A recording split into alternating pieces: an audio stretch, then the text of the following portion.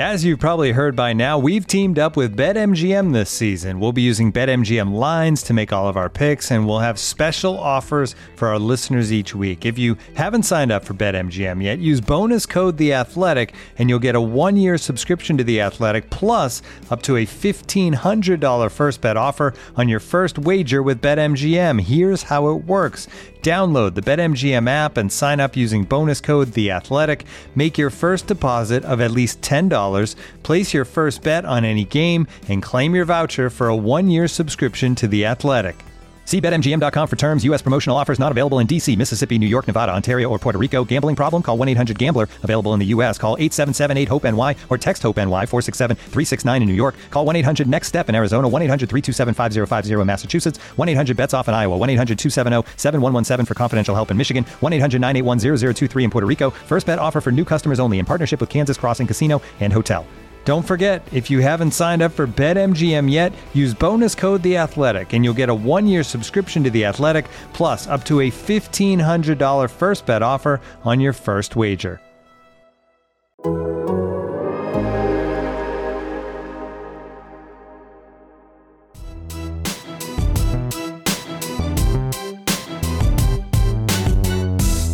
The presenting sponsor for today's episode of Head of the Pack is Visa, a network working for everyone. Welcome to the latest edition of Head of the Pack. I'm Matt Schneidman here with my good pal Bill Huber. He is back in Wisconsin. I'm in the Levi's Stadium press box. It is 12:48 local time here in California. What a game. I mean, it was 17-0, then it was 17-14, then the 49ers came all the way back to take a 28-27 lead. Jesus, I'm already getting... You guys know how it works. We get delirious at this hour. 28-27 lead, and then the Packers pull the rabbit out of a hat, drive 42 yards in 34 seconds, and Mason Crosby hits a 51-yard walk-off field goal. Bill, how would you describe that game? We'll start with that. I think what Rodgers said after the game is it gives these guys, God, what did he say? Not relevancy, but what's the word he used? Man, it has been a long night. But, you know, everyone is so fixated on week 1 against New Orleans, and they're still fixated on the first half against Detroit, and they came back and beat a crappy team. This gives the team, this is they're a legit team. There's no sugarcoating. I realize that 49ers had some guys out, but so the Packers. Aaron Rodgers, Matt, he's invested in winning. Did you know that? I mean, that video of him reacting to the kick was pretty cool to see. And listen, I don't like to give credence to that narrative that he didn't want to be here or he didn't like winning or he wasn't fully bought in. I always thought that was bogus. But you don't want to say the Packers needed this win, but in a way, it sent a statement to the rest of the league that we aren't the team that got blown out in week 1 against the Saints, that we are going to be one of the contenders in the NFC to make the Super Bowl, that we can win games when there are faults on special teams and on defense. And tonight they did that. And everything late in that game made you think the Packers were going to lose that lead and not get it back. But then they took a punch to the mouth and gave one right back. And I think that shows a lot about this team. And it's a far cry from what we saw in week 1. So I would agree with you. I do think they are for real. What a difference 37 seconds makes, right? Whew. If you lose your 1 and 2, and look, the NFC North stinks, and they still would have been in first place. But what a difference 37 seconds makes on just the vibe, the reality, you name it. It just makes a huge difference. 2 and 1 is such a gigantic difference over 1 and 2. Beating a really good team over a near miss it's hard to quantify just what a big deal tonight is. Let's start with some of the individual performances. I want to start with Davante Adams first because that hit that he took midway through the fourth quarter when Rodgers went for him deep over the middle and Jimmy Ward kind of hit him in the chest and the helmet at the same time with his own helmet. I thought he was out cold. It looked like he was out cold. Watching the replay back, he was not. According to Adams, he just got the wind knocked out of him really badly, and he was having trouble breathing, so he was lying there still to try and get his breath back. I watched the replay. His eyes were open. He was moving. I think he just got the wind knocked out of him really badly. And what he said to us after the game was that trainers initially suspected a concussion because he went down, so they made him go into the medical tent on the sideline, but he quickly cleared concussion protocol. And then I was stunned when he was back on the field because I thought it was a concussion thing too, but it wasn't. Adams said he was ready to go back in right when he got back to the sideline, but the trainers wouldn't let him. They were like, let's at least do a couple quick concussion tests. And he cleared those and came back in. And I'm writing in my story right now, you know, the performance he put in after that and then coming back to make those 2 huge catches on the final drive. Yeah, there was a drop here and there, or I guess just one really. And him and Rodgers weren't on the same page all night. But 12 catches for 132 yards and a touchdown, I think tonight was further proof why he's the best wide receiver in football.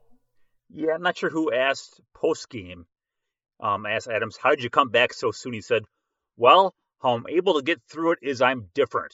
That's probably the main thing. And it seems like such bluster, but he is different. Man, that is one talented, tough, hard-minded individual. And it still boggles the mind, Matt, that how everybody in the place knows who's going to get the football, and they still can't stop the guy.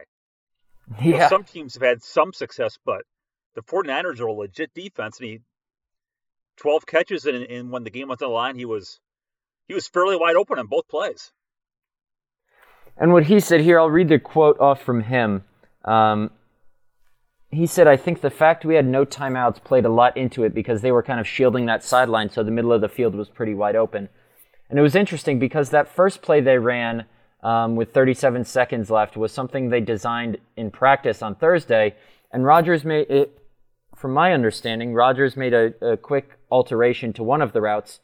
Randall Cobb wasn't initially, in the original play design, wasn't supposed to run that deep post route.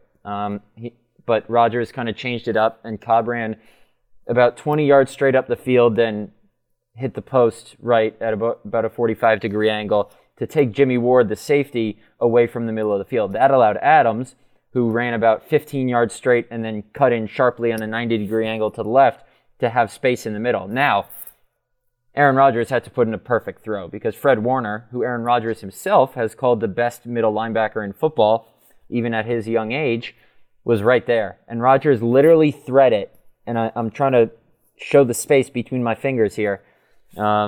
Great podcasting since it's not a visual, but just thread it right over Fred Warner's fingers. Like, it was a perfect throw, 25 yards. Adams kind of danced around. He said after the game he wished he would have just gone forward, but 25 yards, and then 2 plays later they have kind of the same thing where Adams just finds space in the middle of the field. It's inexplicable why you leave the best wide receiver. I mean, I understand why it happened because Adams explained it to us, but he was wide open, and you saw the fist pump from Rodgers after he spiked it with 3 seconds left. Adams said he knew the game was over at that point because he has so much faith in Mason Crosby, and just really impressive late-game execution from Rodgers, Adams, and Crosby, who are the focus of my main story, which you can read on The Athletic tomorrow morning if I finish it.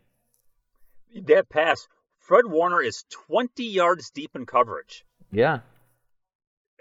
You held your fingers about an eighth of an inch apart. I would have loved to have known just how far. It was reminiscent in a different kind of way of the Super Bowl, the clinching completion to Greg Jennings, which somehow got over in between people.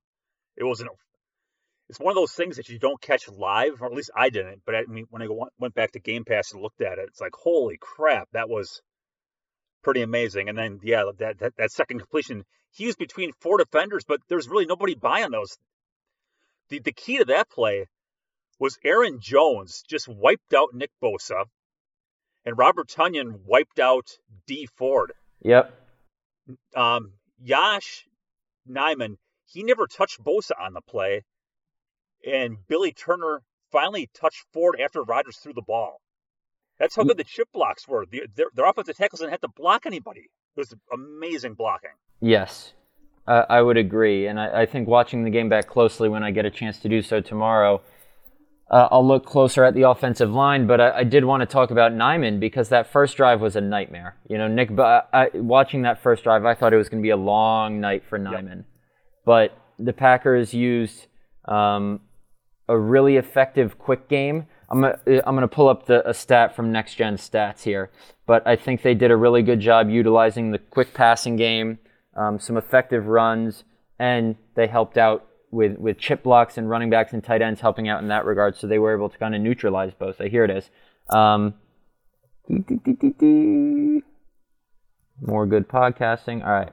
Well, this was through the third quarter, so not updated, but Aaron Rodgers' average time to throw through the first three quarters was 2.24 seconds, his quickest in a game in the Next Gen Stats era since 2016.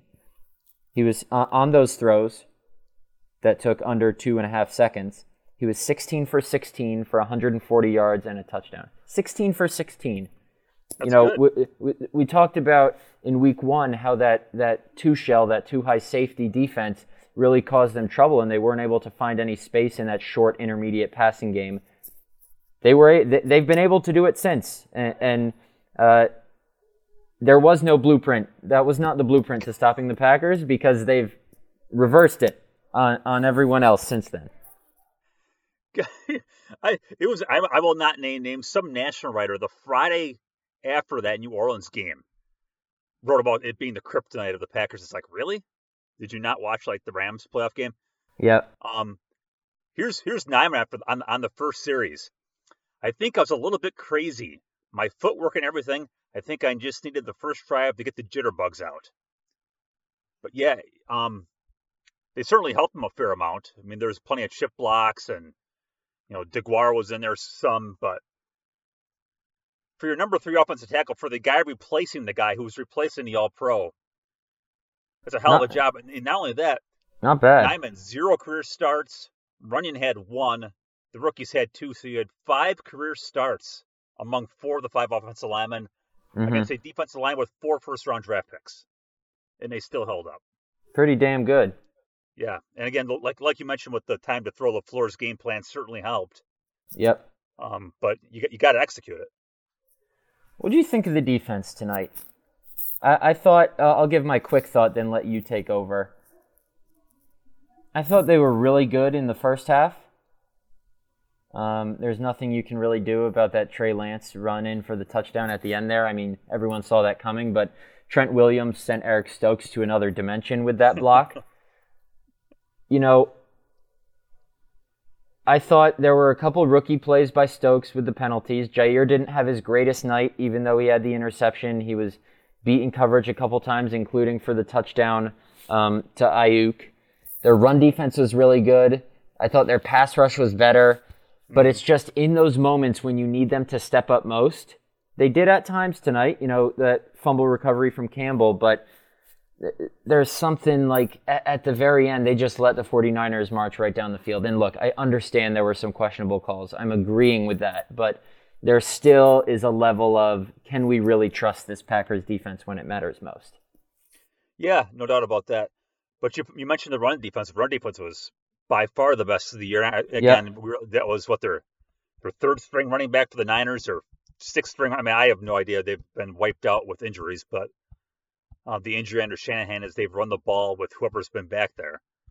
But if you get out of a game giving up 3.2 yards per carry, you'll take that. And I thought the pass rush was really great. And I'll have to go back and look. Just watching it live, I don't think Barry blitzed the bejesus out of Garoppolo to accomplish it. I just think Kenny Clark was really good. Tyler Lancaster had a rush. Dean Lowry had a rush. Preston Smith was in there quite a bit. So was Gary. Garber had a couple.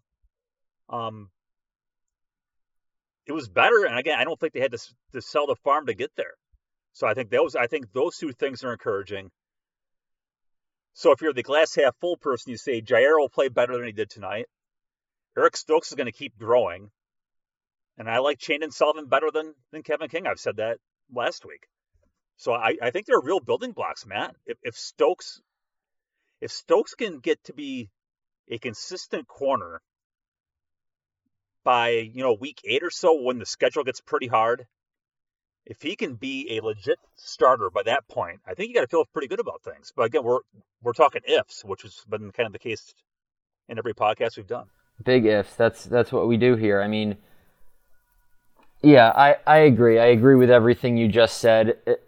I think still, until they prove me wrong, this team is going to be a team that might have to score 30 points more often than not to win them games.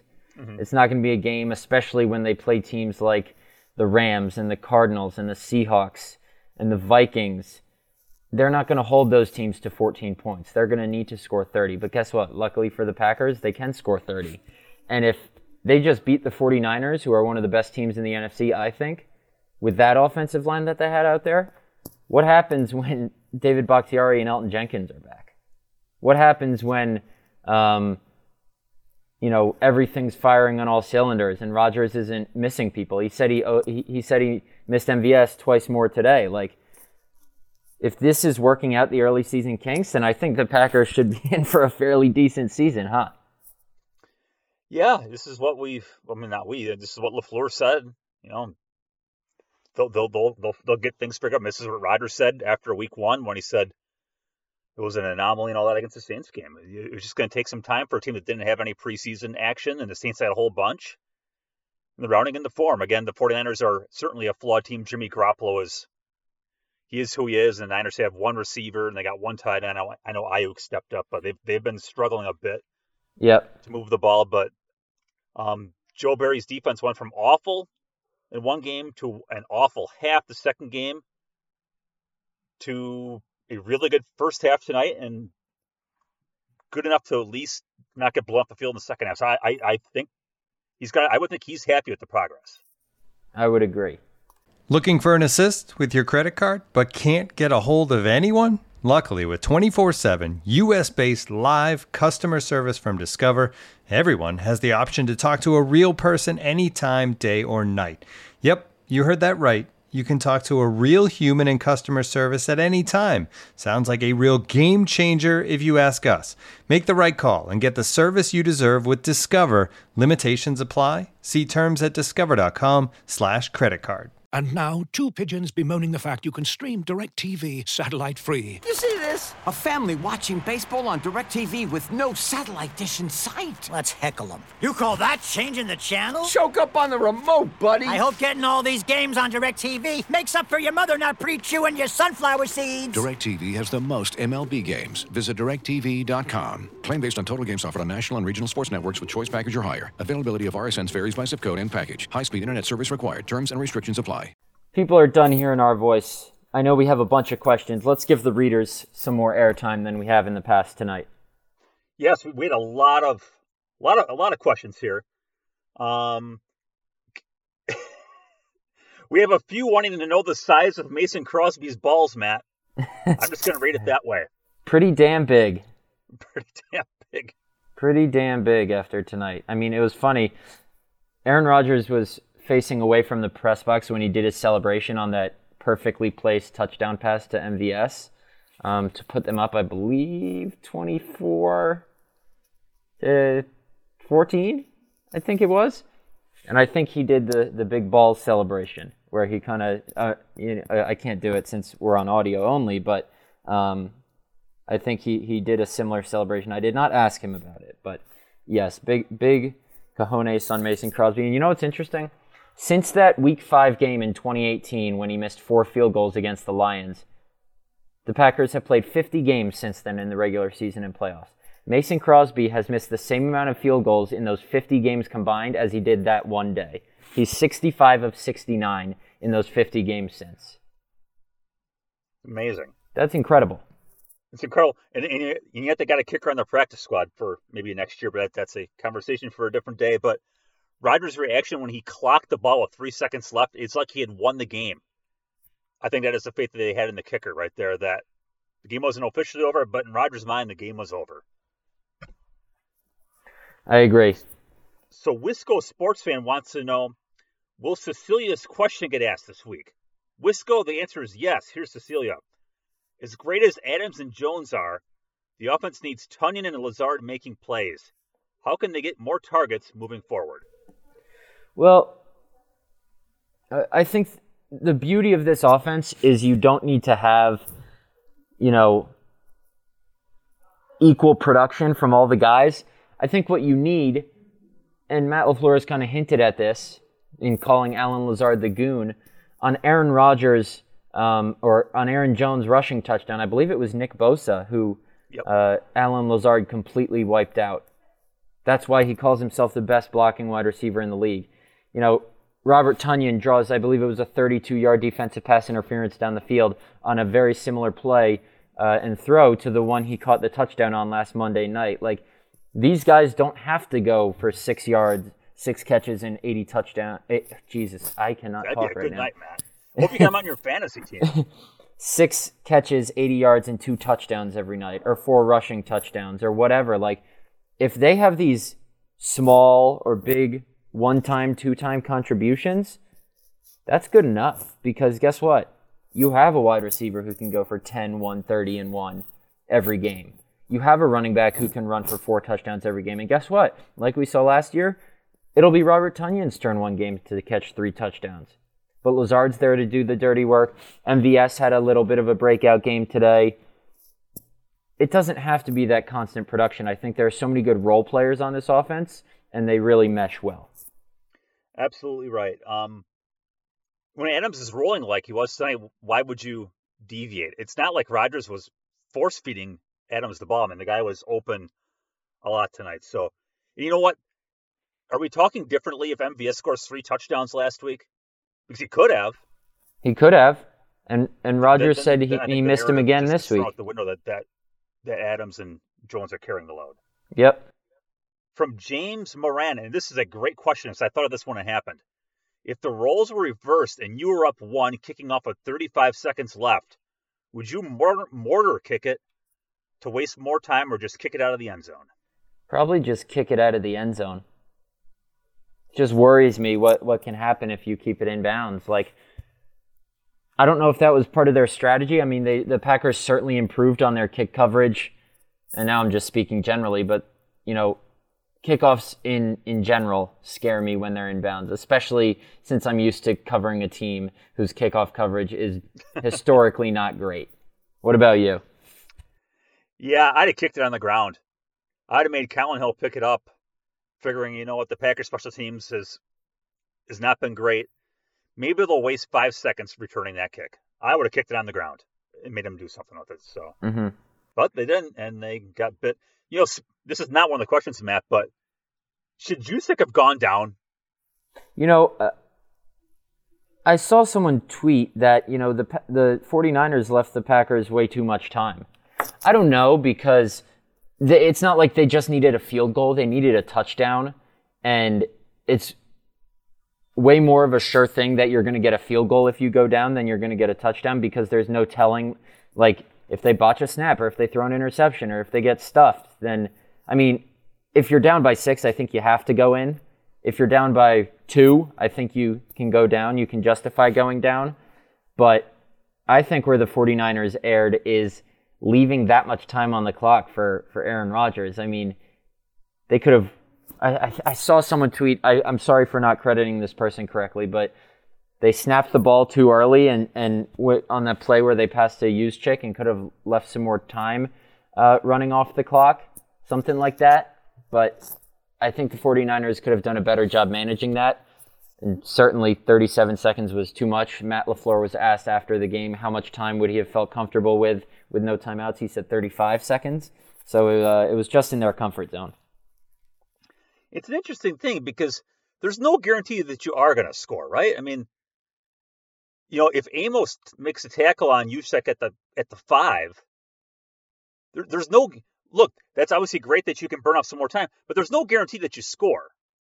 So I'm always a little bit leery of some of these clock management second guessing because there's just no guarantee you're going to get in. I mean, you could be like Russell Wilson throwing an interception in the Super Bowl. Right? Yep. You never know what's going to happen. Yep. So I think you got to score when you can score. Mark Sieber. This will be a good question because I know your opinion here. Is Devondre Campbell the Packers' best inside linebacker of the past decade? I'm exaggerating, but only a little. Now, you don't need to go back a decade, Matt, but your thoughts on Devondre Campbell. Yep, that's a similar question. I got a DM from Matt Pickett, loyal listener, asked if my opinion on Campbell had changed. I think he's a good player. I mean, he attacks the ball carrier in the open field. He had the fumble recovery. He had the interception last week. I've only been covering this team for 3 years, but he's certainly the best inside linebacker I've covered here. What about you? Yeah, I think it's the going back. You're going back to Desmond Bishop. Mm-hmm. See, Bishop was really good, but he was always banged up. So I would maybe not quite go that far yet. But, I'm watching the game with my wife tonight, and she goes, he's really big. Yeah. And then later she goes, and he's fast. So that's my wife actually knows football pretty well, but that's like, seriously, the first time we saw him walk on the practice field back in minicamp, just looks different. And they swung and missed on Antonio Morrison and Christian Kirksey and B.J. Goodson. This guy's good. And I think he'll get better and better as things go on. And to have a 3-down line, they haven't had a 3-down linebacker here for forever. No offense to Blake Martinez, who I'm sure is not listening. Oh, I can guarantee you he's not listening. All right, just because this is a Yankees fan. Yankees are winning the World Series. Wants to know, is this team a legit Super Bowl contender with Bach, Z, and Elton healthy? I think so. You saw today, anything can happen in the NFL. I mean, the Chiefs are 1-2. The Raiders and Broncos are 3-0. The Seahawks lost to the Vikings. The Jaguars gave the Cardinals a fight for a while. Like, any given Sunday, I know that's extremely cliche, but it really is the case. And the Packers, once they get healthy, it's not like they have Joe Schmo on IR. They have top 5 players at their respective positions on IR. They have 2 All-Pros in Bakhtiari and Za'Darius Smith, and a Pro Bowl starter who should have been an All-Pro in Elton Jenkins. So Aaron Rodgers will be nice and comfy back there once those 2 guys come back, and they'll generate even more of a pass rush and be able to do more things from the interior, moving guys like Z and Rashawn Gary around. I think they are. They have been for the past 2 years, and there's no reason they shouldn't be again this year. Yeah, I agree with that. And this kind of leads into another question here from Packers Latest. Wants to know, is Stokes the legit number 2 cornerback? I will say he better be if you want to go to the Super Bowl. Because if you look at that second half schedule, Kyler Murray, Patrick Mahomes, Russell Wilson, Kirk Cousins. I know some of you got laugh at Kirk Cousins, but nonetheless, he's still a legit quarterback. Mm-hmm. Matthew Stafford. Then the bye, and then it's, whoever the hell the Bears have.